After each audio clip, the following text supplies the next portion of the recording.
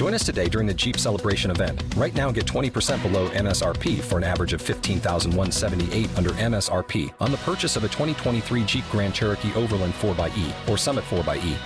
Not compatible with lease offers or with any other consumer incentive offers. $15,178 average based on 20% below average MSRP from all 2023 Grand Cherokee Overland 4xE and Summit 4xE models in dealer stock. Residency restrictions apply. Take retail delivery from dealer stock by 4/1. Jeep is a registered trademark.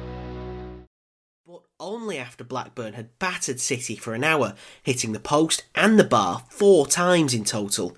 Similarly, I cannot say that word. Similar, oh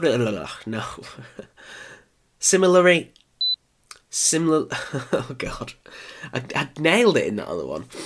Similarly, you know when you say a word and it doesn't sound right in your head? Similarly, no, I just can't say that word. I'm going to have to make something up and do it in a different way. In a similar vein of form, City needed... No, because it's not a similar vein of form, is it? Similarly, oh my God. Similar, oh my God. It's too early. Still got COVID brain, man. Whether it's good or bad, it seems you can always count on Manchester City for entertainment value on the final day of the season. And you can always count on me having a mare when you put in similarly.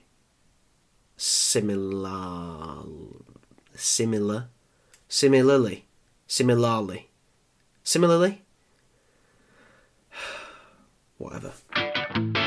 This is the Blue Moon Podcast. Coming up, we've got all the news and views from Manchester City's week. It's your club, and this is your show. Roll up. It's time for the latest season of the Blue Moon Podcast. Welcome one and all as we begin our 14th term following Manchester City. We're all another year older, but definitely not another year wiser. So thank you for sticking with us as we're hoping the team can secure their 7th Premier League title in that time. Glory hunters, that's what we all are. Anyway, it's a fresh season with some fresh faces, and we're here to hold your hand all the way through it. You'll laugh, you'll cry, and hopefully there'll be at least some silverware in the cabinet come May. We start with Saturday's Community Shield. The quintuple bid starts at the King Power against Liverpool, so we'll be taking a look at City's record on neutral venues that aren't Wembley. Never let it be said that we're already running out of ideas for this season. I'm David Mooney, and for this opening show, I'm joined by 2 City fans. We've got Richard Burns. Hello there. And Kieran Murray. Hi. So, Richard, good summer? Enjoy it? Yeah, it's been lovely, thank you. How about you? Yeah, not too bad. It got a bit warm for a week, but that was all. We got through that, and now we're all out the other side of it safe and well. Kieran, you good? Yes, I'm brilliant, man. I'm grand. How are you? Yeah, I've just answered that question, so I don't really know how to say it again without saying the same thing. But a bit warm. A bit warm, yeah. Got a bit warm for a while, but we're through the other side of it now, and we're all right. Yes, let's start. Let's get into the football quickly, I think, if that's the level that we're starting with. We'll go with the biggest stories, I think, from pre-season. Kieran, we'll start with the arrival of Erling Haaland, because we knew last season that he was going to arrive. He is now here. How are you feeling? Brilliant. Yeah, really, really good. Dream come true, literally. If you remember the dream I had about him visiting my dad's field. Yes. So we're one step closer to that dream being accomplished. He's perfect. I thought in his kind of unveiling video that he was quite quiet and shy, a little bit reserved, and a little bit within himself. But at his, kind of live unveiling and on his social media and then in the match as well, he just seems to have settled really well with the rest of the squad. He seems fired up. He seems dead happy and grounded. He seems to have already made a few close mates, and I'm so excited to watch him play football this season. I can't even tell you. Yeah, Richard, what have your first impressions of him been? Not even as a player, because he's only been on the pitch for 40 minutes in pre-season, but like just around the place. Well, I mean, like Kieran says, he seems from like his interviews where he's already like the way he's talking about his teammates and his sort of the way his teammates are talking about him. Like there's clearly already a really good bond there with some of them, which is like really, really encouraging.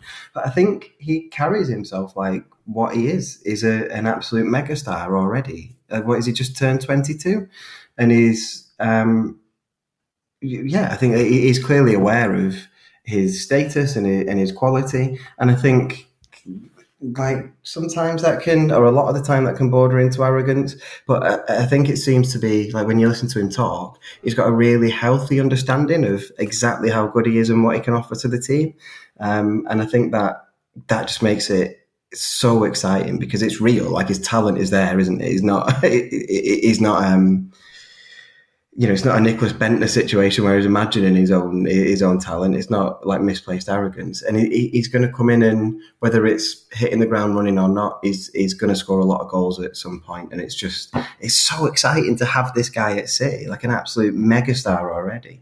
Yeah, he was 9 when I started doing this. 9 when I started podcasting. That makes me feel old. It really does. Let's hear from Kyle Walker. He was speaking in a press conference ahead of the 2-1 win over Club America in Texas. This is what he had to say about Erling Haaland and how he was settling in. Erling, he's been really good. He's young. We have to take that into consideration. Obviously, he's got big responsibilities and probably big boots to fill with. Aguero being the last bar Jesus out and out striker for Manchester City, but what I've seen in training, he looks strong, he looks powerful, and he looks eager, and that's the main thing. As long as he keeps his standards and keeps doing what he was doing at Dortmund and brings the same mentality, and he adapts to the Premier League, which we all know it's very difficult. No one or very few people come into a team and hit the ground running straight away, so he's going to need time, but that's down to us as players and managers and the club as a whole to make sure that we're making him feel as welcome as possible.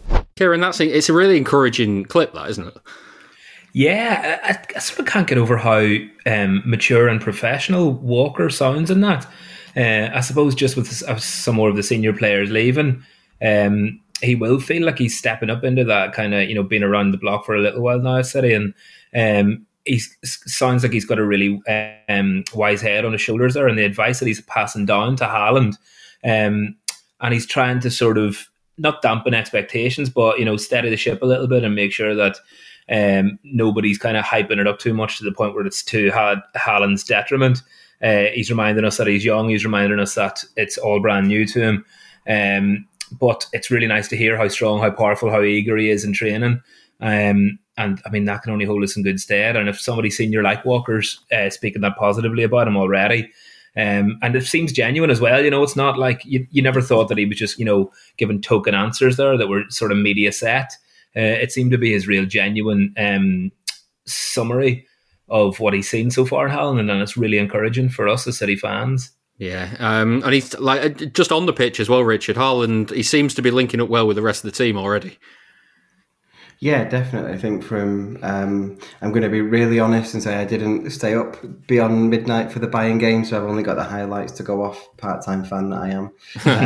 But yeah, his goal against Bayern is like, it's great reading of the situation, and it's like clearly knows, or he's already quite in step with what the movement is going to be. Like De Bruyne's pass out to Grealish and the ball across is the kind of move that you would expect City to be making a lot with an out-and-out striker waiting in the box, and that is, it's just really indicative of having a player like, there's been all this talk this summer about, how will he fit in, and is City going to have to change for him? We've become so used to not having an out-and-out striker, and actually a little, like a goal like that is just a reminder that when done well, like, football can be a really simple game, and it can be quite overblown sometimes thinking about how much they're going to have to change when we've got players who can create chances and a guy who can score them at a phenomenal rate. It's really encouraging to see somebody 12 minutes into the first start, friendly though it was,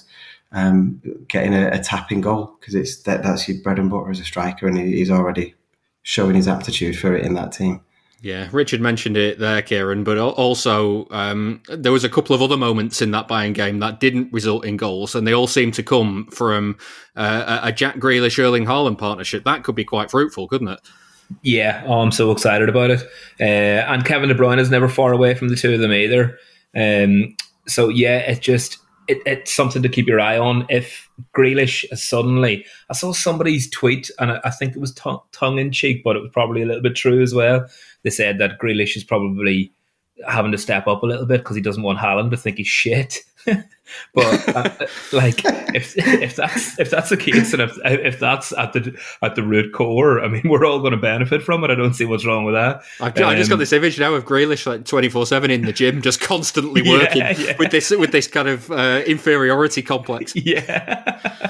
But if that helps him to step up, I also think it's an interesting one that, you know, after the big price tag on Grealish last year, he knows there's a sort of, as Richard called him, a new megastar in town, so he can sort of step back into the shadows a little bit, and the pressure might be off his shoulders a tad.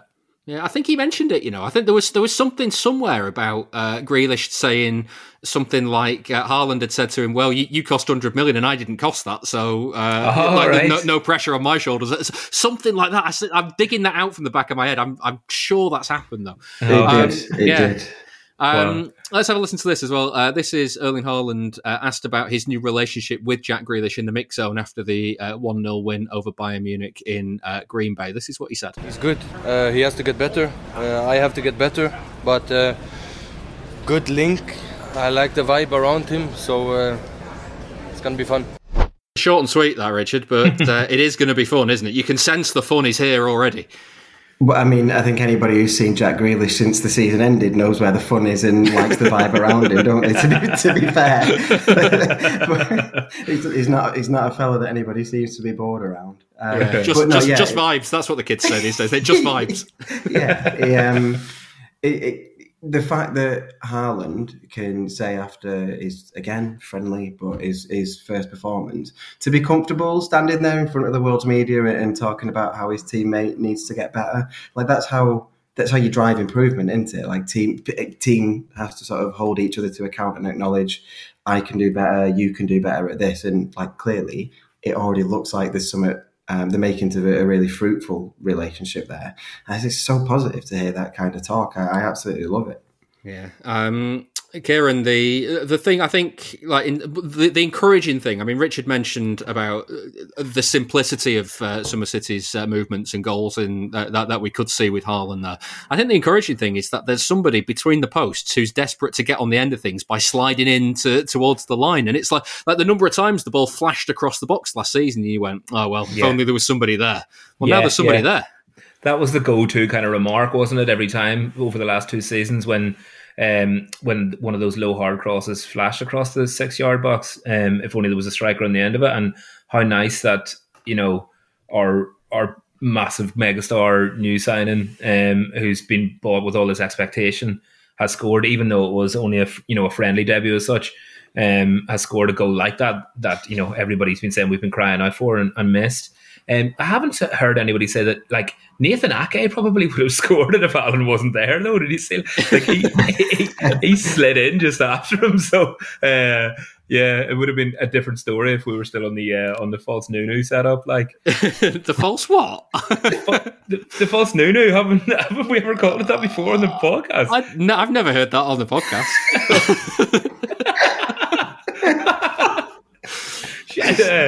Right.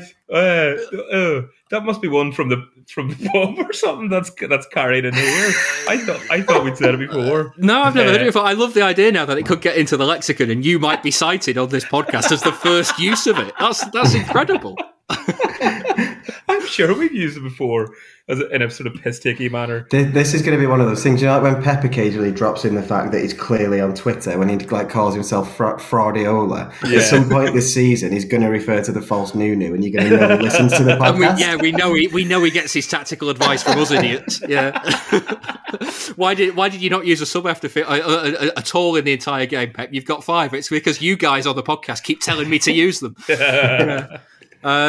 Let's talk about Julian Alvarez as well, because he began the game against Club America. This is Kevin De Bruyne's thoughts on the new Argentinian forward. He was speaking to City TV after the game. It looks really, really good. I think a lot of people have been really impressed with him, because obviously you see sometimes some clips on the internet, but it's very different playing.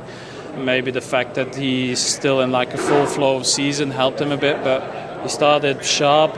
He played really well today. And I think he could be a big player for us. Richard, what are your thoughts on Alvarez so far? He's come kind of as this exciting signing, but with the knowledge that having played for River and for having played in the Argentinian league, it's not the most competitive of leagues. He certainly seems to be kind of causing a little bit of a stir and a little bit of excitement, doesn't he? Yeah, definitely. I mean, I've got to say, I absolutely love the idea that Kevin De Bruyne has scouted his teammates on YouTube. There's a Georgios Samaras video from back in the day that he would enjoy watching, convincing me he was the best striker in the world. We all fell for that one. There's loads of reasons why City signing an Argentinian striker is really exciting anyway, because we've got a decent track record with them recently. I was going to say, you need the word recently on there, otherwise Matias Veloso gets into the conversation and it never really hit his full potential. Fair comment. He's clearly talented. Like, that's the thing that you can see. Like, the kind of talent that he has is really exciting. Like, he's more than a sort of efficient type of player, isn't it? There seems to be a good amount of flair there from the bits that I've seen. And again, I'm surprisingly no better than De Bruyne. Most of it is YouTube based. I've not watched that much Argentinian league. You football. haven't been to see River play live in the last 6 months. I'd love to, but sadly not. But like he seems to have a decent range of goals, a really, really natural talent, wasn't there? Was it a double hat trick he scored towards the end of the season? It doesn't matter what league you're playing in. If you're playing professional football and notching, I think it was 6. If you're scoring 5 or 6 goals in a game, there's some talent there in there. And I don't know, there's loads just felt odd about this transfer until it's actually until he's been confirmed as staying at City. There's been loads of sort of, we'll wait and see what he's like in training and will he be loaned out. But now it's like everybody seems pretty firm that he's clearly here to stay, and they're including him in all the marketing and sort of building the buzz for the season. So yeah, it's another one.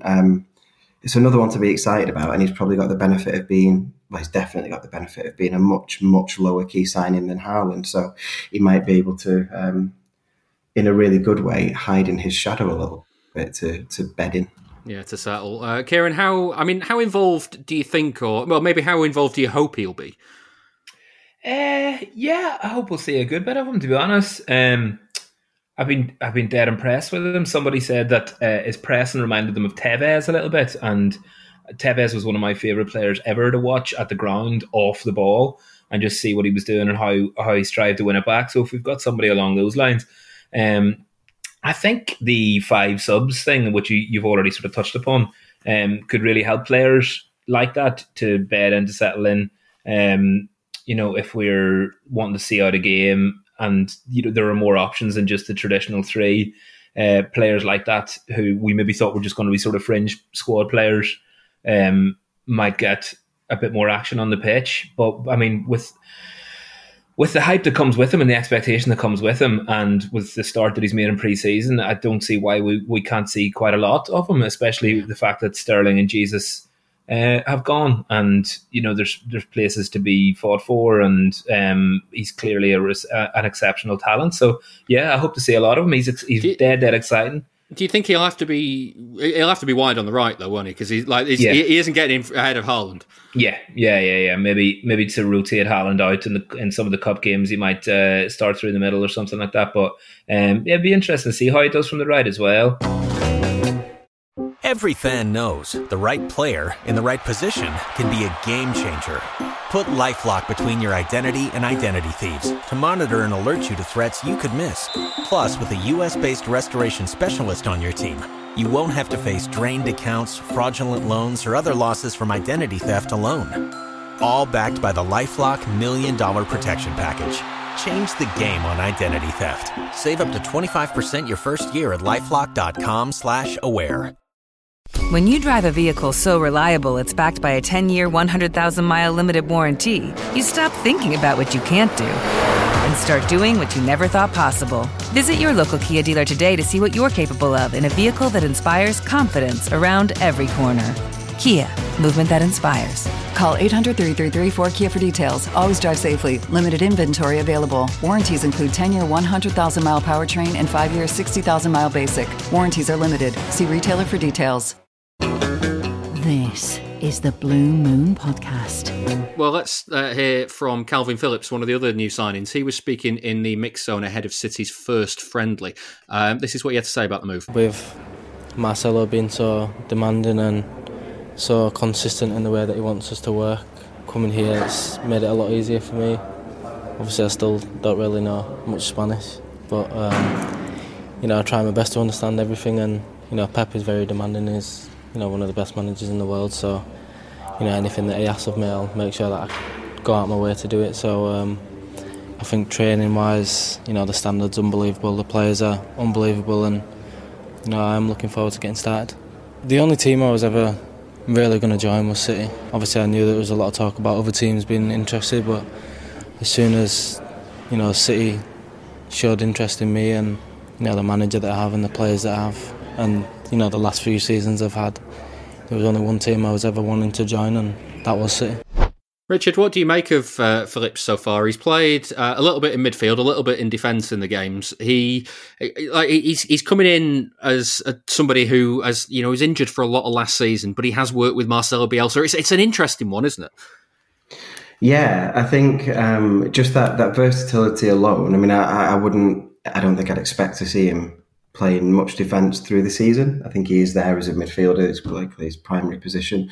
But I think just to be signing a midfielder that Pep is already happy to do that with, or test that out, suggests that Pep has plans for him, because he likes to do that with players, and a midfielder that, I mean, I'm not sure there's higher praise for a midfielder from Pep than Pep thinking that they can play in defence. You know what I mean? It's like a pretty seasoned transition for Pep midfielders.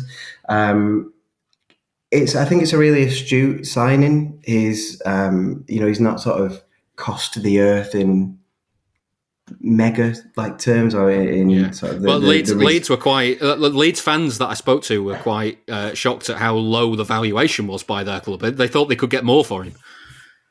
Yeah, and that probably comes from how important he was to them. His value to Leeds, I say, he was obviously injured a lot last season, but they're clearly going to be a worse team without him. And I think he does improve City. I think he improves our options. I think he'd probably know himself that he's not going to come in and be dislodging Rodri immediately or anything like that. But then again, because of the 5 subs rule, that doesn't mean that he's coming in to be a bench warmer or to not play a lot of football. That'll just be the reality of the situation. But a World Cup year, I'm sure he'll be coming here expecting to be able to continue to stake his place for England. So I think there's loads about it that makes it a really interesting, and like I say, I think quite an astute signing. It obviously doesn't carry necessarily the same excitement as some of the other signings, but I still think it's a really, really good one. Yeah, Richard mentioned it there, Kieran. Do you actually think he might play alongside Rodri more than we expect? Yes, he could do. You don't seem so sure, though. Well, that's possibly the longest yes we've ever had on the show. He could. I reckon in some of the more maybe some of the more physical away games, where we need a little bit of presence in midfield, this sort of double pivot setup could work. To get him minutes in there and to get him settled, I mean, why not? Set him up alongside Rodri, who, as we know by now, is a safe pair of hands in midfield and is turning into a real world class centre midfielder. So Phillips alongside him there. It feels as if it's going to be a rarity to see Phillips on his own without Rodri. So, I mean, maybe one of the only ways you're going to get to bet him in is if you do play him alongside him. I've just my thinking with it though is that as good as Rodri is, I think Phillips, from what I've seen of him, is more mobile than him. So he's more likely to play the role of being able to get up and down the pitch and do a little bit more of the attacking stuff that maybe Rodri doesn't do, and just kind of Rodri does a lot more of the anchoring stuff that maybe Phillips might not do. Yeah, from what I've seen, he seems to be much more of a traditional box-to-box midfielder in that vein. And yeah, he does seem to have.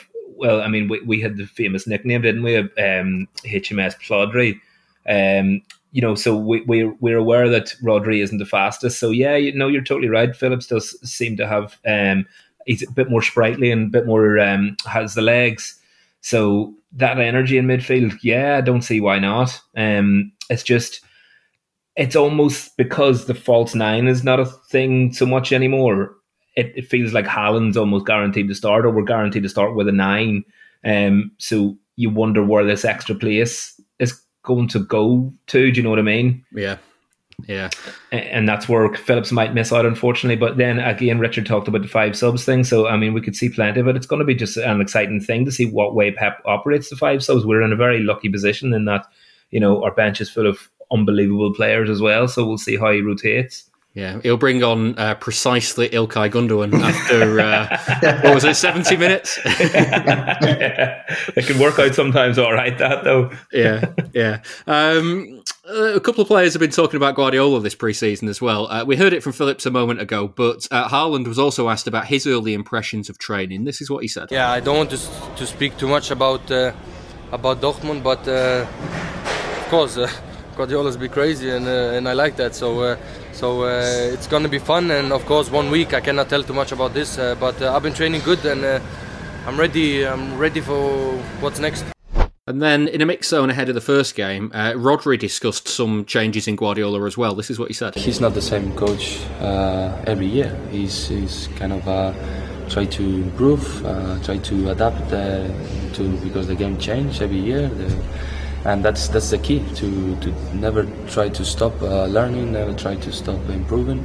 And yeah, I think it's been sensational, like all the team, even though we there's some years better, some years a little bit not that better, but every year we achieve trophies, and that shows the hunger of the coach, of the club and the players. So I hope this year we do the same way, the same ambition, and let's see if we got something. But the ambition is there, and the quality and the effort is going to be there for all the season. I mean, first things first, before we get into Guardiola, how smooth is Rodri's voice? I mean, like, I it takes me by surprise every time, but that man could read me bedtime stories. Do you know what I mean? It's just it's really smooth.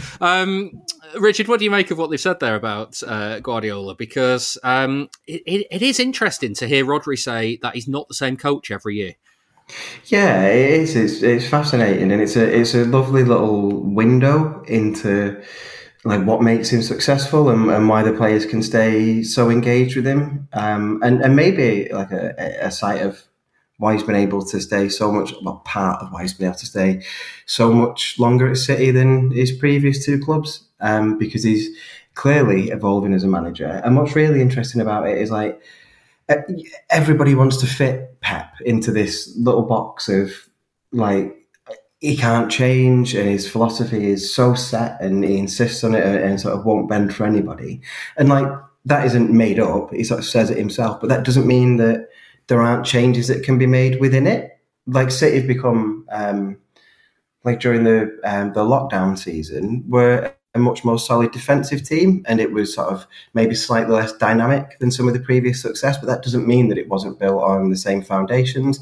And so you can imagine that if he's having to adapt the team's play, then of course as he gets older and matures, like he's still this absolutely mad obsessive, but you would expect a different approach. And like managers who are successful long term and have the kind of longevity that he's had aren't usually the same at this point in their career as when they started out. And it's an incredible testament to him that he is maintaining the levels of success that he is whilst being able to change and adapt. And it's like Rodri said, like he sort of, I forget his exact wording, but alluded to like the game changes every year.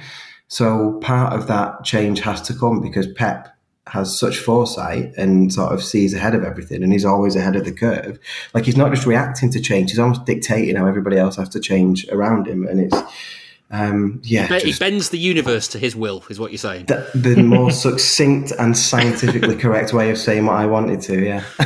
He's a superhero villain, is what he is. That's he just imposes his will on everybody else. Kieran, does it feel like he's made a home here more than maybe he expected himself to? Yes. There's a quicker yes for you, David. He certainly stayed longer than I expected him to, and presumably more than most of us did, because we were under the assumption at the start, weren't we, that Guardiola stays at a club for 3 years and then moves on. And where are we now? Is this the start of his 7th? Yeah. So yeah, I mean, like, it just seems like he's bedded into Manchester. He loves it here. He really seems to get City more and more. But he's been given carte blanche to kind of create the club in his, in his mould. And I love the fact that, like 2 seasons ago, he said, or was it last summer actually? He said, we need to shake and get rid of, certain players and bring in some fresh blood. It didn't really happen last season. And now he still went and won the league anyway. yeah, true. And now it feels as if we actually have had the shake. So certainly, if he's not planning to stay around, it seems a bit strange that we've entered into this. It feels like a very transitional new era with lots of new players, a really exciting new way of playing again after 2 years under the sort of false nine without a striker. So. It makes you feel as if he really is at home here, and it feels like he's creating a bit of a dynasty. Yeah. Kieran's alluded to it there, Richard, and this is a horrible question, so I'm sorry about this, and it's very early to say. But with the changes that have gone through City this summer and the way Guardiola's been talking and the way the players are talking about him, does it maybe make you feel a little bit more confident that he could sign a new deal? Because he is going into the final year of his contract this season. Yeah, I mean, my concern is that and this isn't based on anything, but I kind of thought that if he was going to extend, he'd have done it by now. I thought maybe that announcement would come at the end of last season. And the last announcement, though, was middle of the final season of his deal. Yeah, that's true. But then I guess at that point, I wasn't expecting him to extend because it looked like maybe things had gone a bit stale, and clearly now it doesn't feel like that. And obviously, like in hindsight, that was a silly thing to believe anyway. But I don't know. I think the Haaland signing, more than anything, gave me a lot of confidence that he would extend. And there's always this thing where no matter how much he plays it cool about it, he must be desperate to win the Champions League at City. And I've always thought like that might be, once he does that might be sort of a natural end point for him.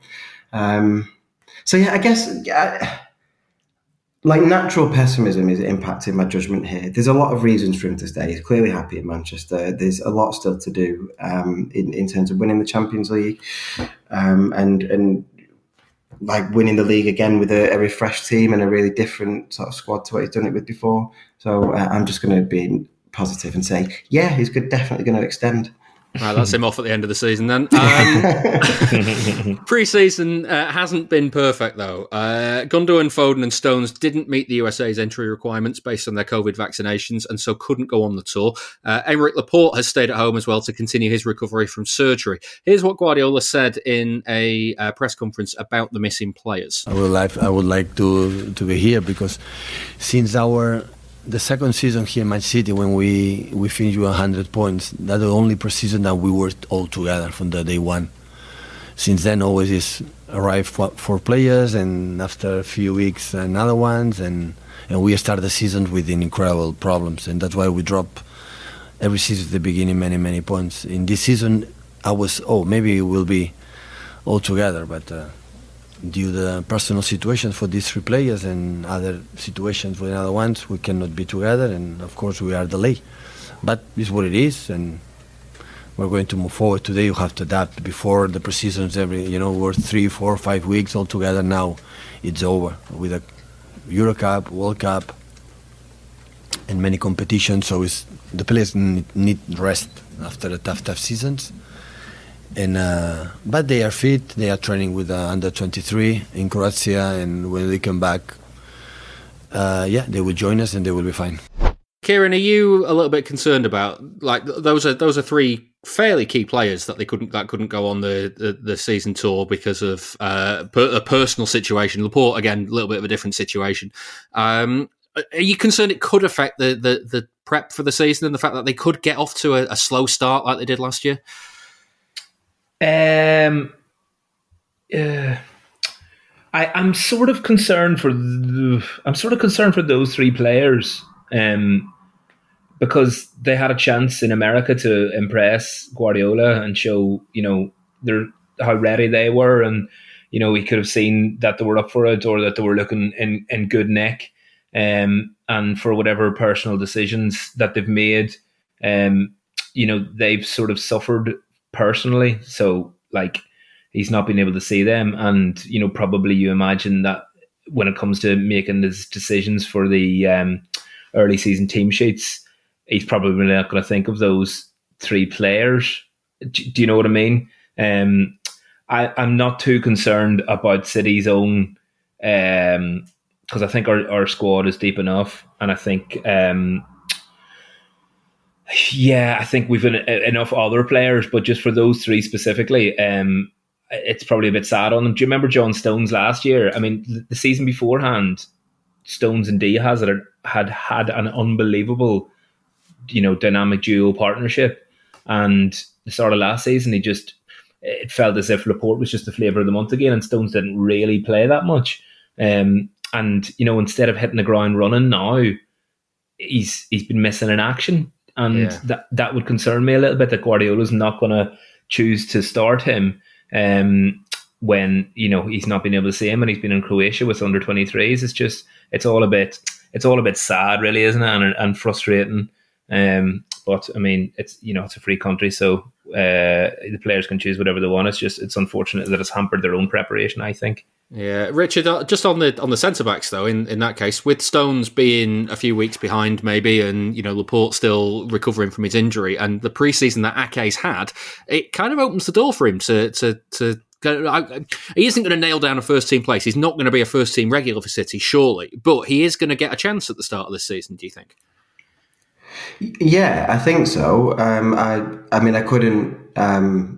I don't think I could answer previously the previous question any better than Kieran did. But before he said it, I sort of had the same thing in mind about Stones. Like, he seems the one who could miss out most as a result of not being available for the pre-season tour, and Ake's the obvious beneficiary of that. And I think, like, Stones is, throughout his time at City, his position has felt fairly transient. Like, not as in might leave the club or anything, but like, there's been times when he's been a really clear first choice alongside, like, at one point, Kompany, and then he got injured, and as Kieran said, alongside Diaz, and not just like first choice at any random point in sort of the Guardiola era, but first choice at points when City have been as good as they've ever been, and like, he's been a really key part of that. And then all of a sudden, he takes these dips out of the team, and it's not just pre-season for Ake. He was really good towards the end of last season when he got a lot more chances. That consistency and run free of injuries did him the world of good. And you say he's not going to be a first teamer or a regular first choice, but if City play as many games as they want to in a season, then they have to rotate, and there'll be games when they mix up the tactics and occasionally play three centre-backs. And that's a way in for him. Like, he's not better than Diaz or Laporte at his best. And he's not better than Stones at his best. But there definitely seems to be something around, like, no matter how good John Stones gets, there's always a point at which he's the player that can make way. And yeah, I think it could be really damaging for him that he's not been able to go on the tour, because he's just not had a chance to impress on the pitch at all. And yeah, it feels unfair on Ake for me to focus that answer mostly on why Stones won't get in rather than why Ake will. But I think that's sort of the nature of it, that Ake's there to take advantage of the decisions that Stones has made, and I will have no problem seeing Ake in that team next season, which wouldn't really have been how I felt at the start of last season. He always felt like I didn't particularly want him there, if I'm honest, but I was really happy with what we saw from him at the end of last season, and good on him if he gets a few more starts this season. Yeah, Kieran, I bet you're glad he's stayed now after the interest from Chelsea. We'll come on to the players who have left in a minute, but Ake was one that could have left and didn't. Yeah, so Stones is kind of isn't as prepared as the others, and Laporte is still recovering from injury. It's vital that we've kept Ake, and it didn't look as if we were going to, go in for a stellar kind of superstar hot stuff centre back either. It was going to be somebody, of his ilk and calibre that would be happy to be a squad player, rotated in and out. Why look for another Ake-esque player when we have Ake there? I'm glad he stayed. And Richard, singing his praises there has reminded me that towards the end of the season we did have a player on our hands, and he was dead reliable, and he looks good. And like many of our new signings, they take a while to bed in, and he could seize this by the scruff of the neck now, working with Diaz if Laporte and Stones aren't to be with us for a while at the start of the season. So good luck to him, see what happens. Great player, great lad, and let's see if he can kick on. With LinkedIn Jobs, we tap into a network of more than 1 billion professionals to help you find quality professionals quickly and easily for any role you need. Marketing wizards? Found them. Software engineers? Found. That project manager I could never seem to hire? And found. LinkedIn Jobs quickly matches your roles with candidates with the right skills and experience. In fact, 86% of small businesses get a qualified candidate within 24 hours. Post your first job for free and get started at linkedin.com/spoken. That's linkedin.com/spoken. Terms and conditions apply. You see stats pop up all the time about clubs and players, and you want to know that exact thing about City. There's an answer. Statscity.co.uk. Want to find out all of the players who played alongside club legends like David Silva, Sergio Aguero or Vincent Kompany? Or maybe you'd like to know which team found it hardest to score past Joe Hart. You can find out City's record in every competition, at every stadium, and under every manager. Just go to statscity.co.uk and browse away. That's statscity.co.uk.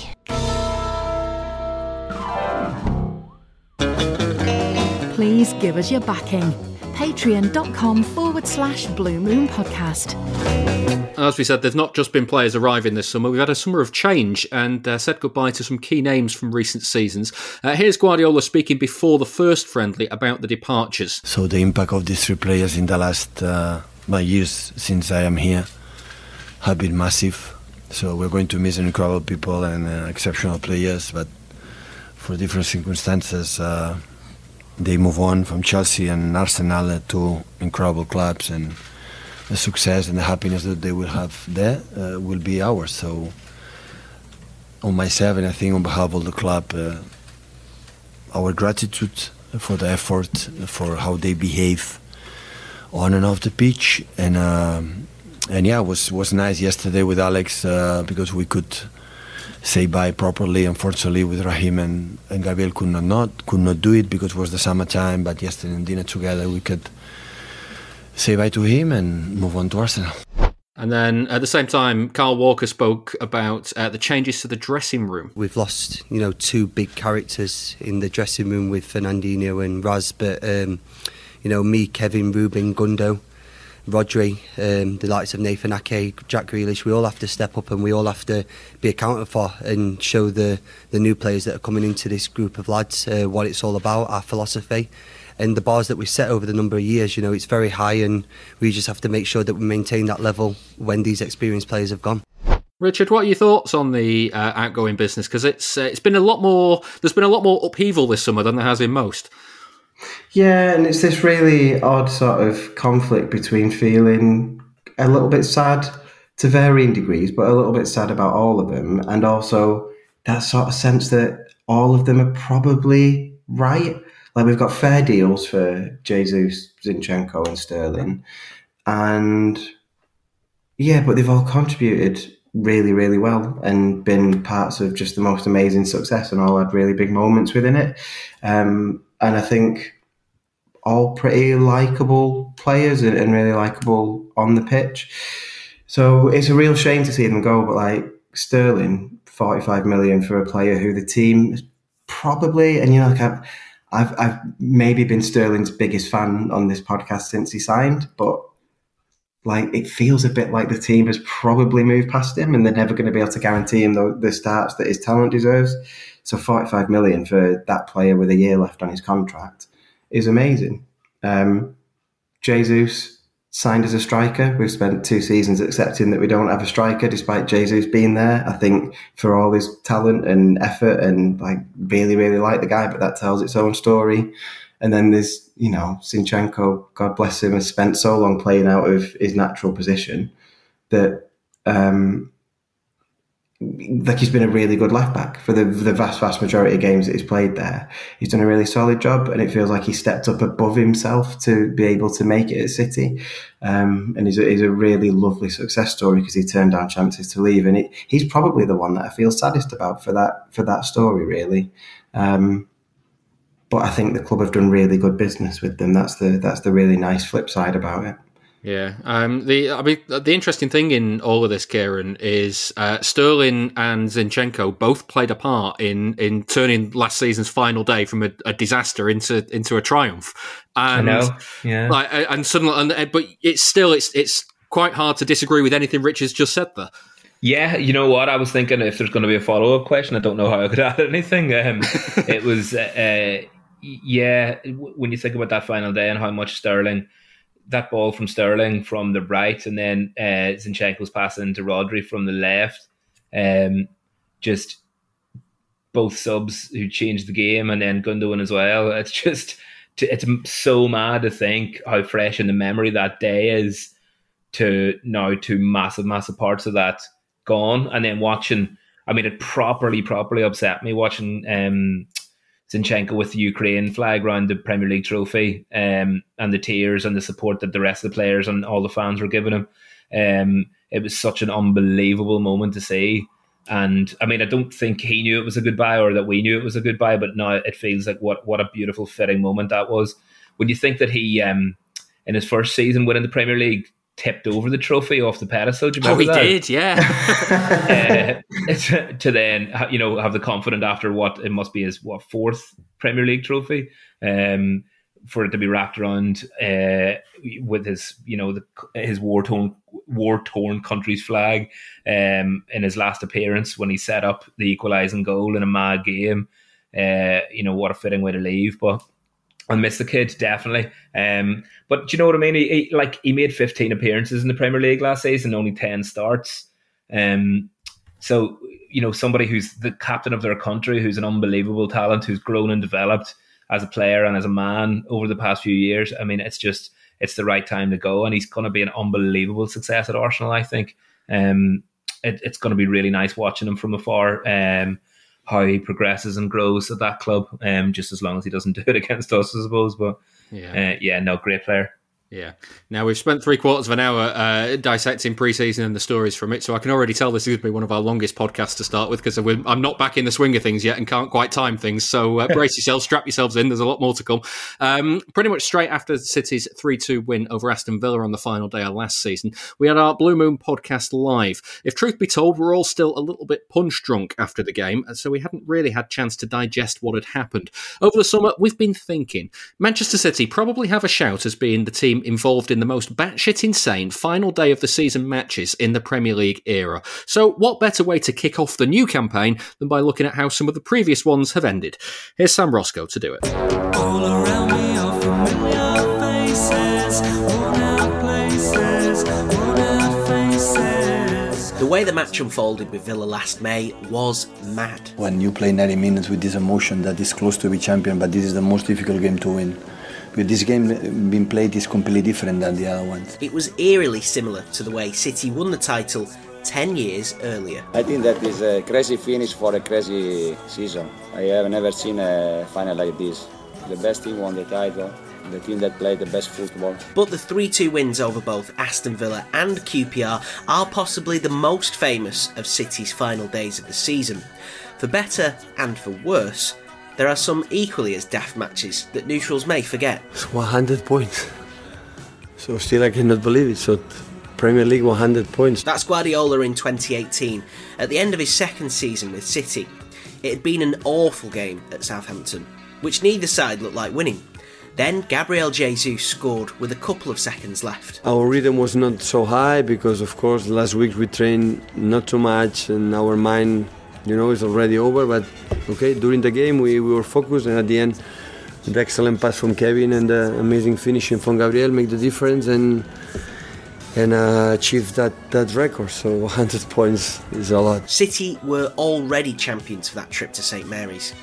On other final days, City have claimed the title, but they've all been pretty routine, like in 2014 against West Ham or 2019 at Brighton. Some of the other madness has been less positive. There was a memory of Steve Lomas keeping the ball in the corner to waste time and run the clock down, and then Niall Quinn running down the touchline and telling them that they needed to score. That's former City goalkeeper David James. Don't worry, we'll be coming back to him again later on. But first, that's his memory of playing for Liverpool at Main Road on the final day in 1996. Ahead of it, City were in the bottom three on goal difference. Southampton and Coventry were above them, level on points, and Sheffield Wednesday were 2 points clear. One of the four would be relegated. Mobile phones were about, but not to the same levels as they are today. But somehow we were getting information was being fed to the manager to get fed onto the pitch that a draw was enough for us. Because I remember, everyone's seen the Stevie Lomas sort of killing time on the touchline, trying to run the clock down. When the reality of it was we needed to score another goal. We needed to win the game to stay up. So it's all still to this day. Like I say, I can't tell you exactly what happened, how it happened, or why it happened, but it was horrific. That's Kit Symons, who scored City's equaliser that afternoon. You try and stay focused and things like this, but I'd equalised, and it does flash through your mind. I could have been sort of like the hero on the final day that my goal had kept City in the Premier League. Sheffield Wednesday drew and so couldn't have been caught. But Southampton and Coventry's game also ended level, meaning City's 2-2 at Main Road kept the table exactly as it was. One of the games, I think it was a Coventry one, was a delayed kick-off. So we're sitting in the tunnel at Main Road, not knowing if we're up or down, and we're still waiting to hear the final results. It felt like an eternity. And then obviously we got the news that the result hadn't gone our way and we were relegated. Now, I said that we'd come back to David James, and it's that time, because in 2005, City's final day of the season ended in absolute lunacy. They were playing Middlesbrough at the City of Manchester Stadium. A win would take them into the UEFA Cup, but anything less and Borough would qualify instead. With a few minutes left, the score was 1-1. Sat on the bench, Tim Flowers went, it's about 10 minutes left, go and get warmed up. I'm thinking he can't just be putting me on for like 5 minutes to say thanks for coming sort of thing. That's Nicky Weaver.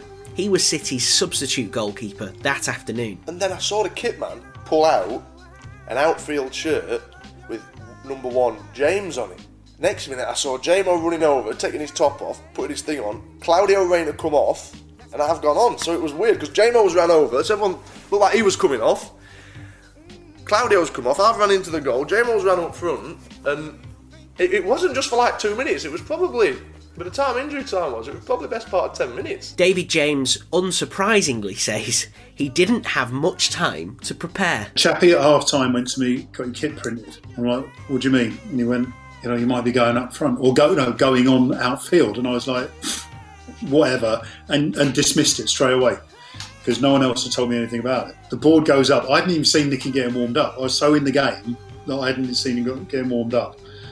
And when I looked over and I saw him stood there, I was thinking, hang on a minute. And I sort of ran towards it, and then I could see my shirt. James admits that he felt a bit out of his depth. I literally had no one telling me what to do, so I thought I'll just sort of go up there and try and win headers. Yeah, I mean, it was surreal. It's probably an understatement, because, as I say, I wasn't an outfield player. I mean, I could score goals in training, granted, but had the manager at some point said, Jamo, you might be going up front tomorrow, I would have done a little bit of practice. I reckon I would have stayed out for an extra hour working on my touch, working on my passing, working on all the things that let me down on the day. Deep into stoppage time, City were given a penalty for handball, and they had the chance to win it from the spot. Robbie Fowler stepped up and missed.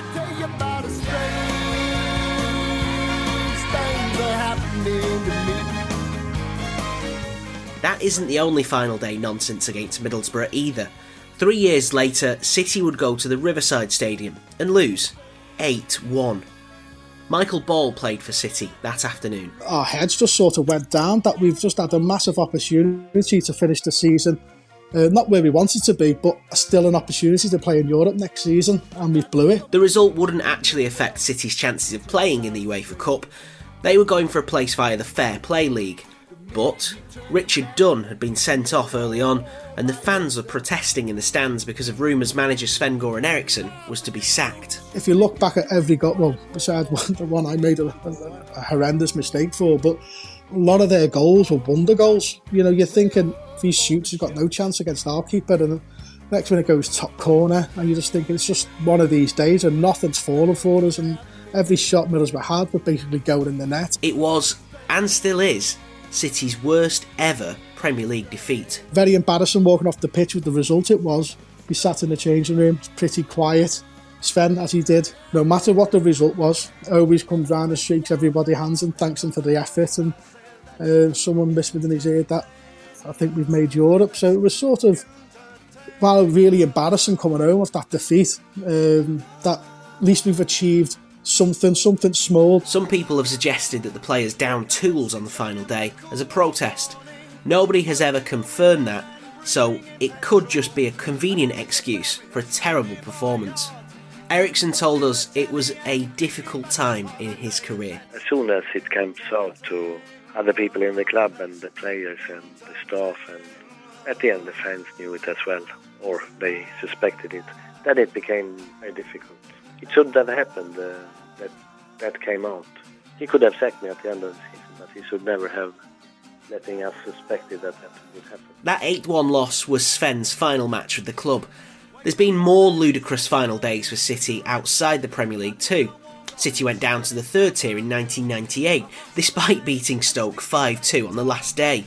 Promotion at Ewood Park in the year 2000 came courtesy of a 4-1 win, but only after Blackburn had battered City for an hour, hitting the post and the bar 4 times in total. Back in 1989, City needed an equaliser in the final minutes against Bradford to go up. Whether it's good or bad, it seems you can always count on Manchester City for entertainment value on the final day of the season. That's entertainment. That's entertainment.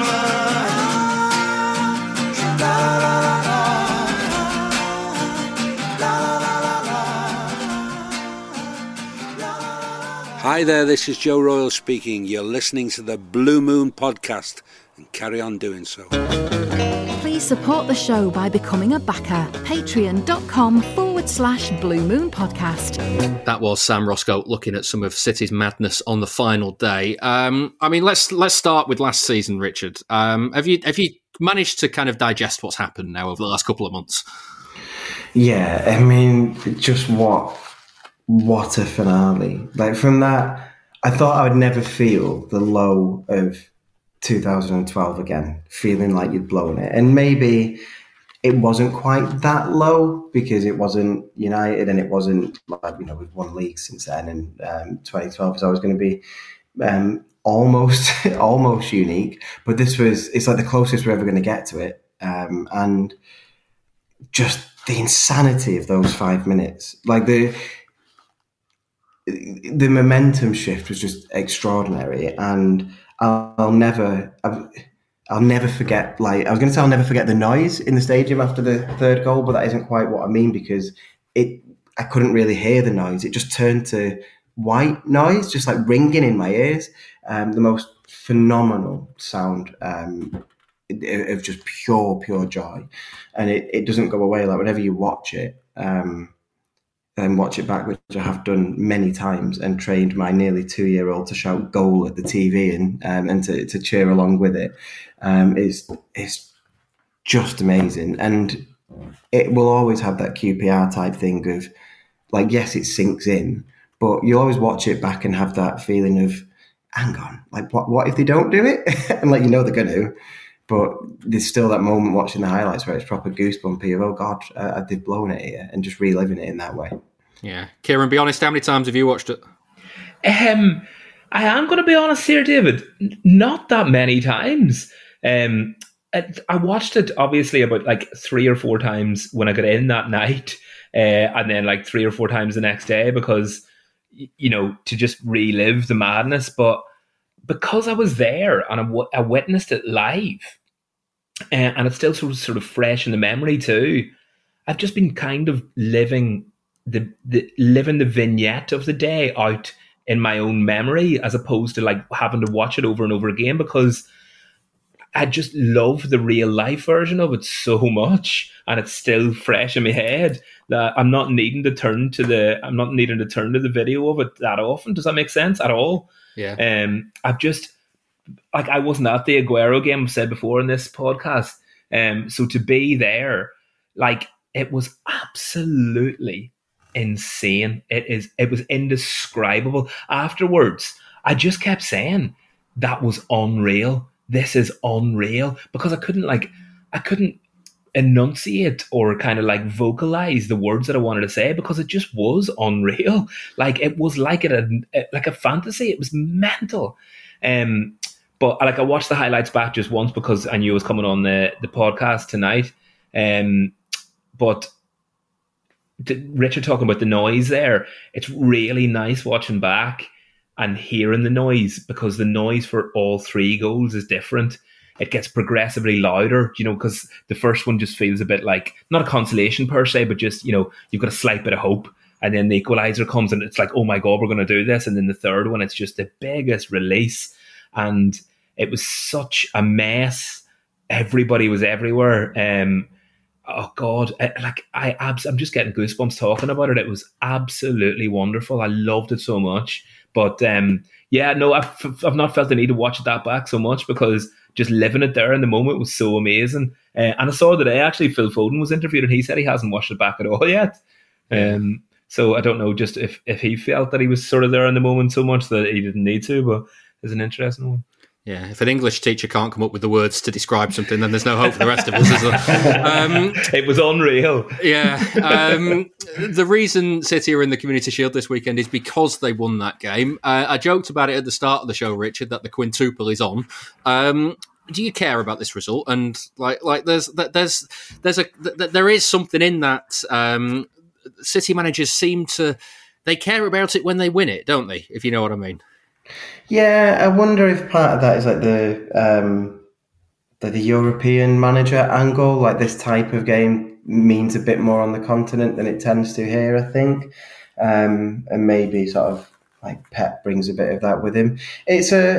Do I care about the result? Like, yes, because I'd rather we win it, and I feel that a bit more. Well, no, a fair deal more than I did about, like, say, the Bayern Munich game, for example, which I didn't watch. I will be watching this game.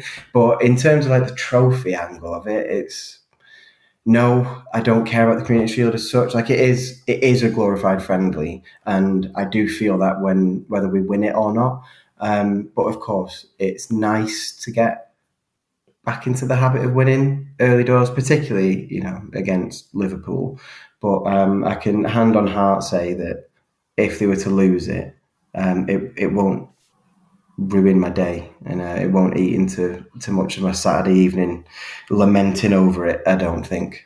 Yeah, must be different for you though, Kieran, a City fan living in Liverpool. Yes, it is. Although not so much when it's out of term time.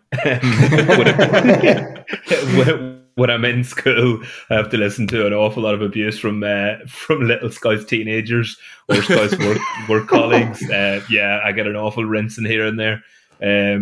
But yeah, no, as Richard said, it'll be nice to get back into the habit of winning. I also think that the Charity Shield or the Community Shield is a really aesthetically pleasing trophy to win. You know, when they hold it up with this big chunky trophy. And I always like seeing it that way. But I mean, that shows the level of care that I have for it if I'm talking about the actual aesthetics of the trophy itself and winning it. Yeah.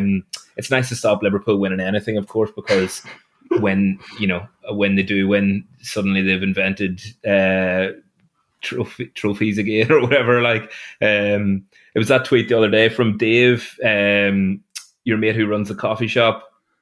Yes, yeah. He runs Idle Hands, where we do podcast live. Yeah, he's amazing. He tweeted, on last week, he tweeted, only a week now until we find out whether the Charity Shield's a real trophy or not. You're listening to the Blue Moon Podcast.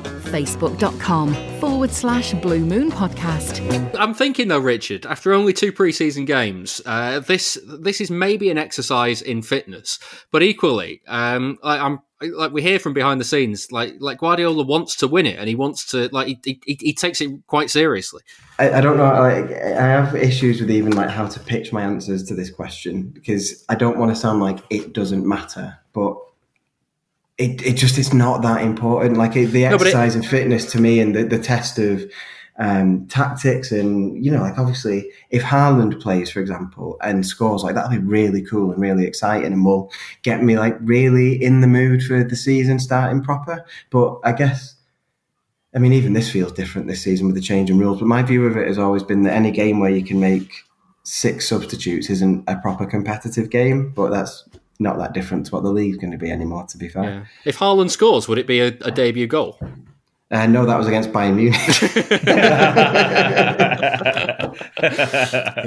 Yeah.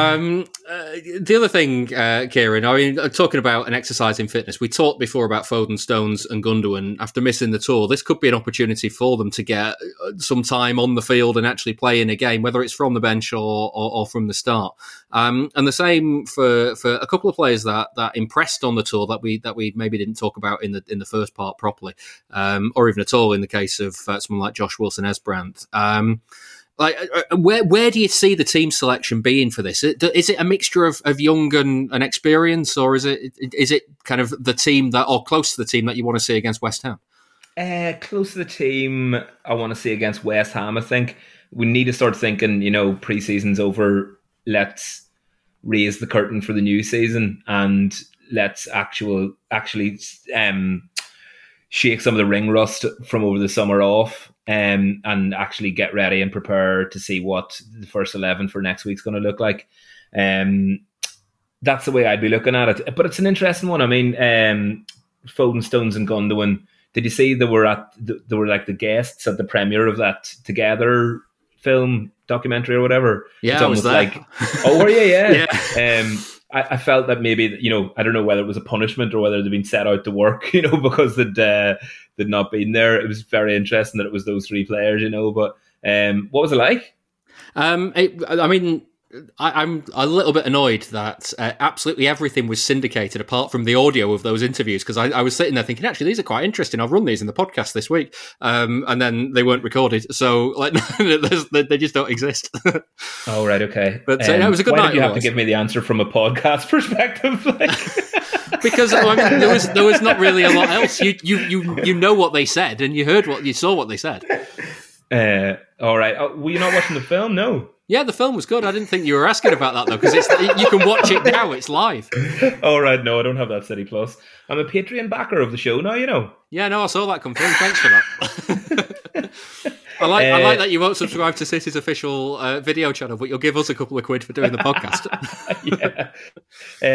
No, but Josh Wilson-Esbrandt, he did do well in America, didn't he? If Cucurella comes in, which we don't know whether he's going to or not, it'll set that kid's development back, because he did look pretty good. But Samuel Udozie scored a few goals last season, didn't he?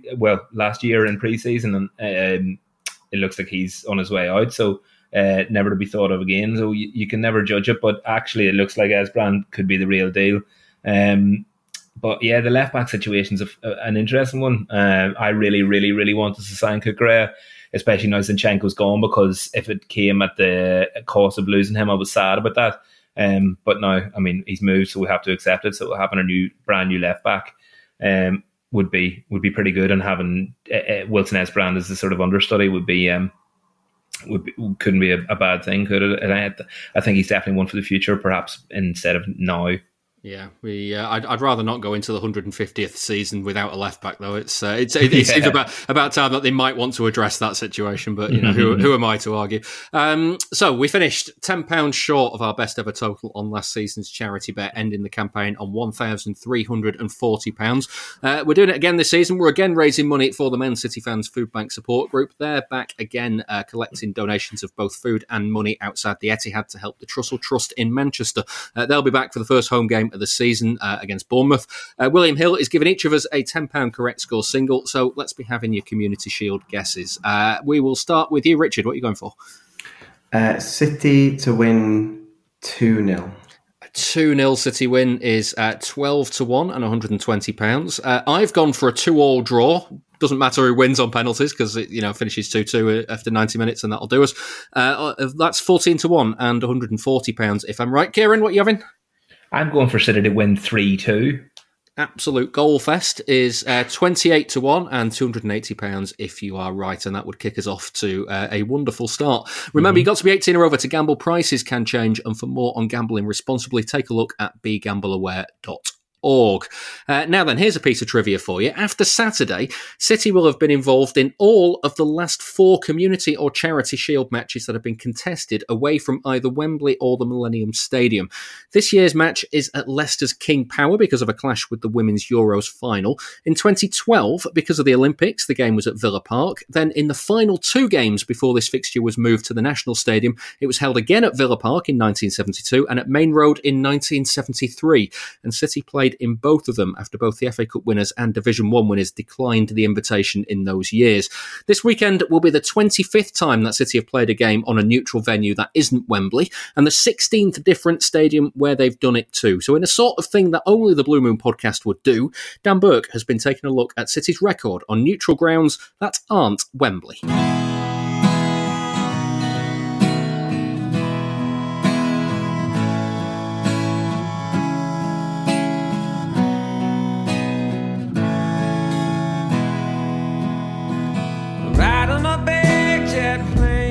Pep Guardiola's record with City on neutral venues that aren't Wembley isn't great. It's played 2, lost 2, and both are in the Champions League. It was an exceptional season for us. It's a dream being here. Unfortunately, we could not win. It's the first time for most of us in this club.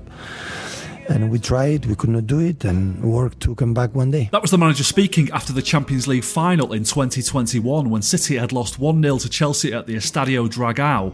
Less than 12 months earlier, they'd gone out to Lyon in the quarter-finals, 3-1 at the Estadio Jose Alvalade. After a break, when we start the competition again, we'll recover, we'll restart again to try to do it again. Of course, life is how you stand up again, and next season we're going to try again. Both of those games have been moved to Portugal because of the coronavirus pandemic. Both also ended up being City's final game of the season.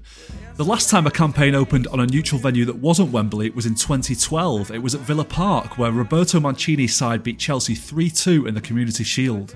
The manager spoke to City TV afterwards. It's always better to win a trophy. It is another trophy for us, and we are happy. And we are happy for everyone, for the support, for the club, because I think that you can improve only by the win. While Guardiola took charge, City were on a run of 8 wins in this type of game.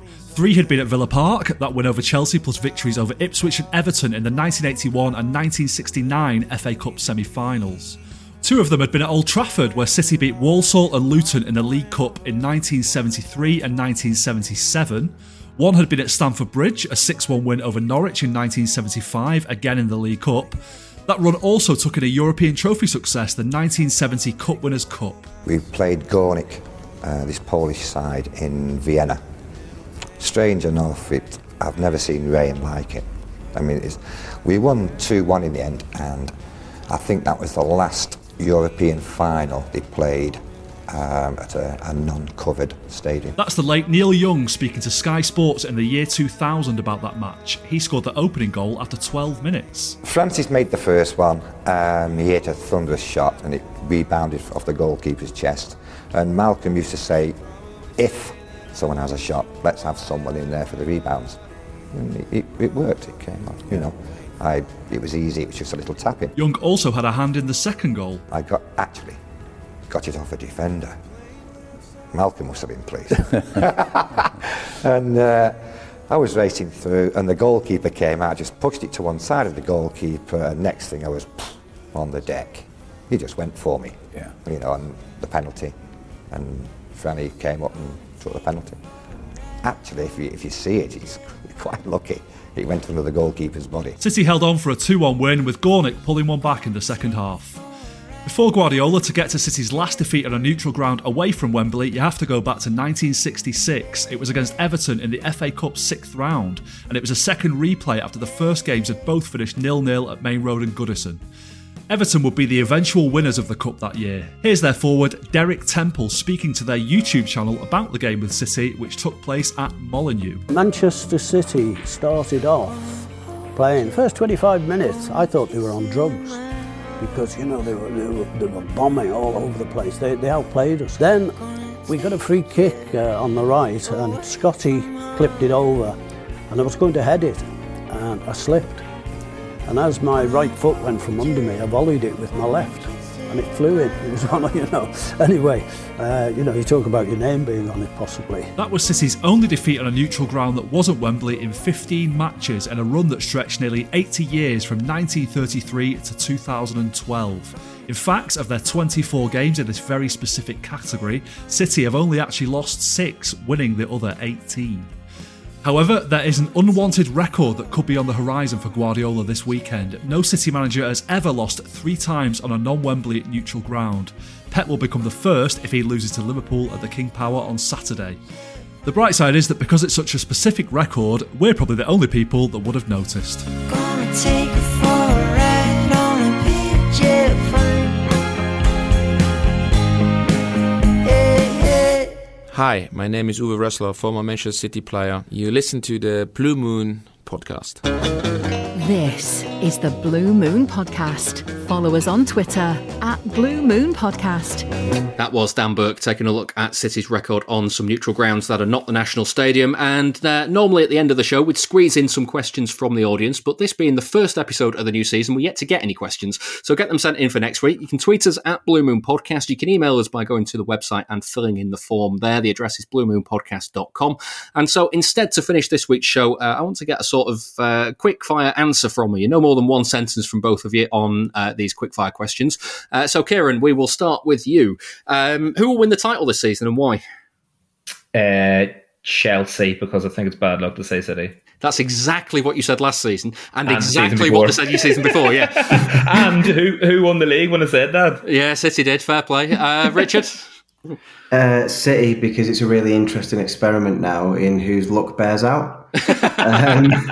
No, City, because they've signed well, and Haaland's going to hit the ground running, and if that's the case, they'll be unstoppable. Okay, well, I think I know your answer to this one, because Richard, who will be City's top scorer this season? I'm going to go for Haaland. Thought you might, Kieran. Haaland. Yeah, and Kieran, will City reclaim the Carabao Cup? Yes. Richard? Yes. Yeah. Okay. Richard, which City player will be the surprise of the season and why? That's a good question. Nathan Ake, because he's going to play a lot more than expected because of the reasons that we discussed earlier in the show, and he's going to absolutely boss it when he plays. Kieran? Cole Palmer. I think he looks ready to step up. A few high-profile exits might allow him a little bit more time on the pitch, plus the 5 subs. And I just think he looks great. And this might be a season where we finally start to see that a bit more regular. Prem soon come. Yeah. Kieran, which player needs a good season and why? Ederson.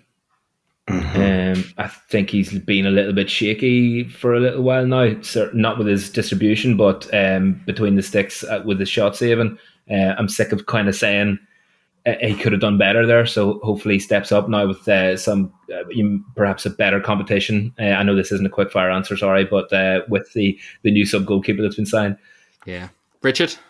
I'm glad you let Kieran go first because I was torn between Ederson and Grealish. I'm going to, so for the sake of something different, I'll say Grealish. Like him a lot, was really good last season. At times he was outstanding. You think about the Manchester derby, he was brilliant.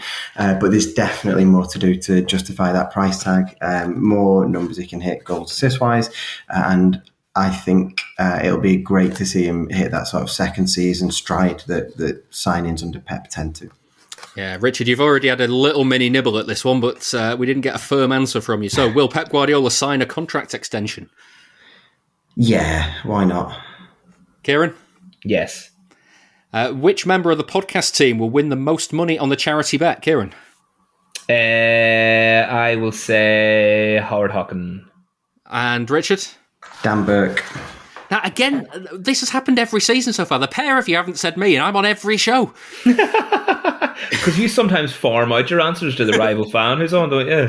Yeah, that is true. That is true. And one that I have literally just thought of during that question, which neither of you have been prepared for because I didn't tell you beforehand.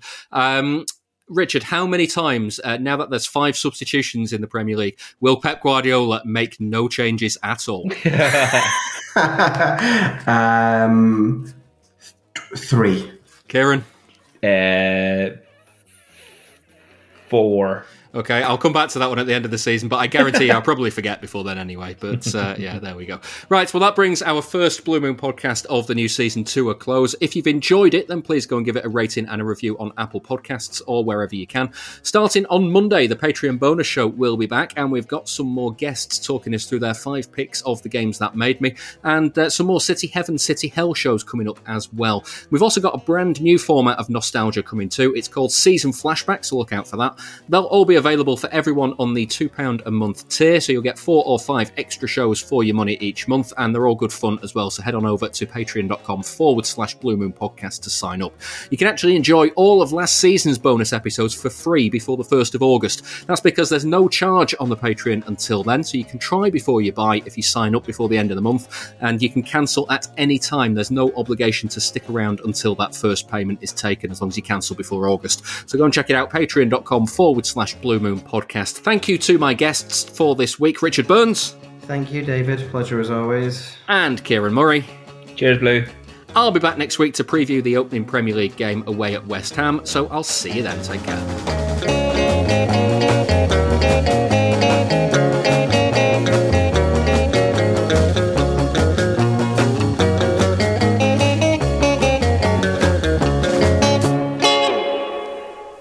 That was the Blue Moon Podcast. Please support the show. Patreon.com/Blue Moon Podcast.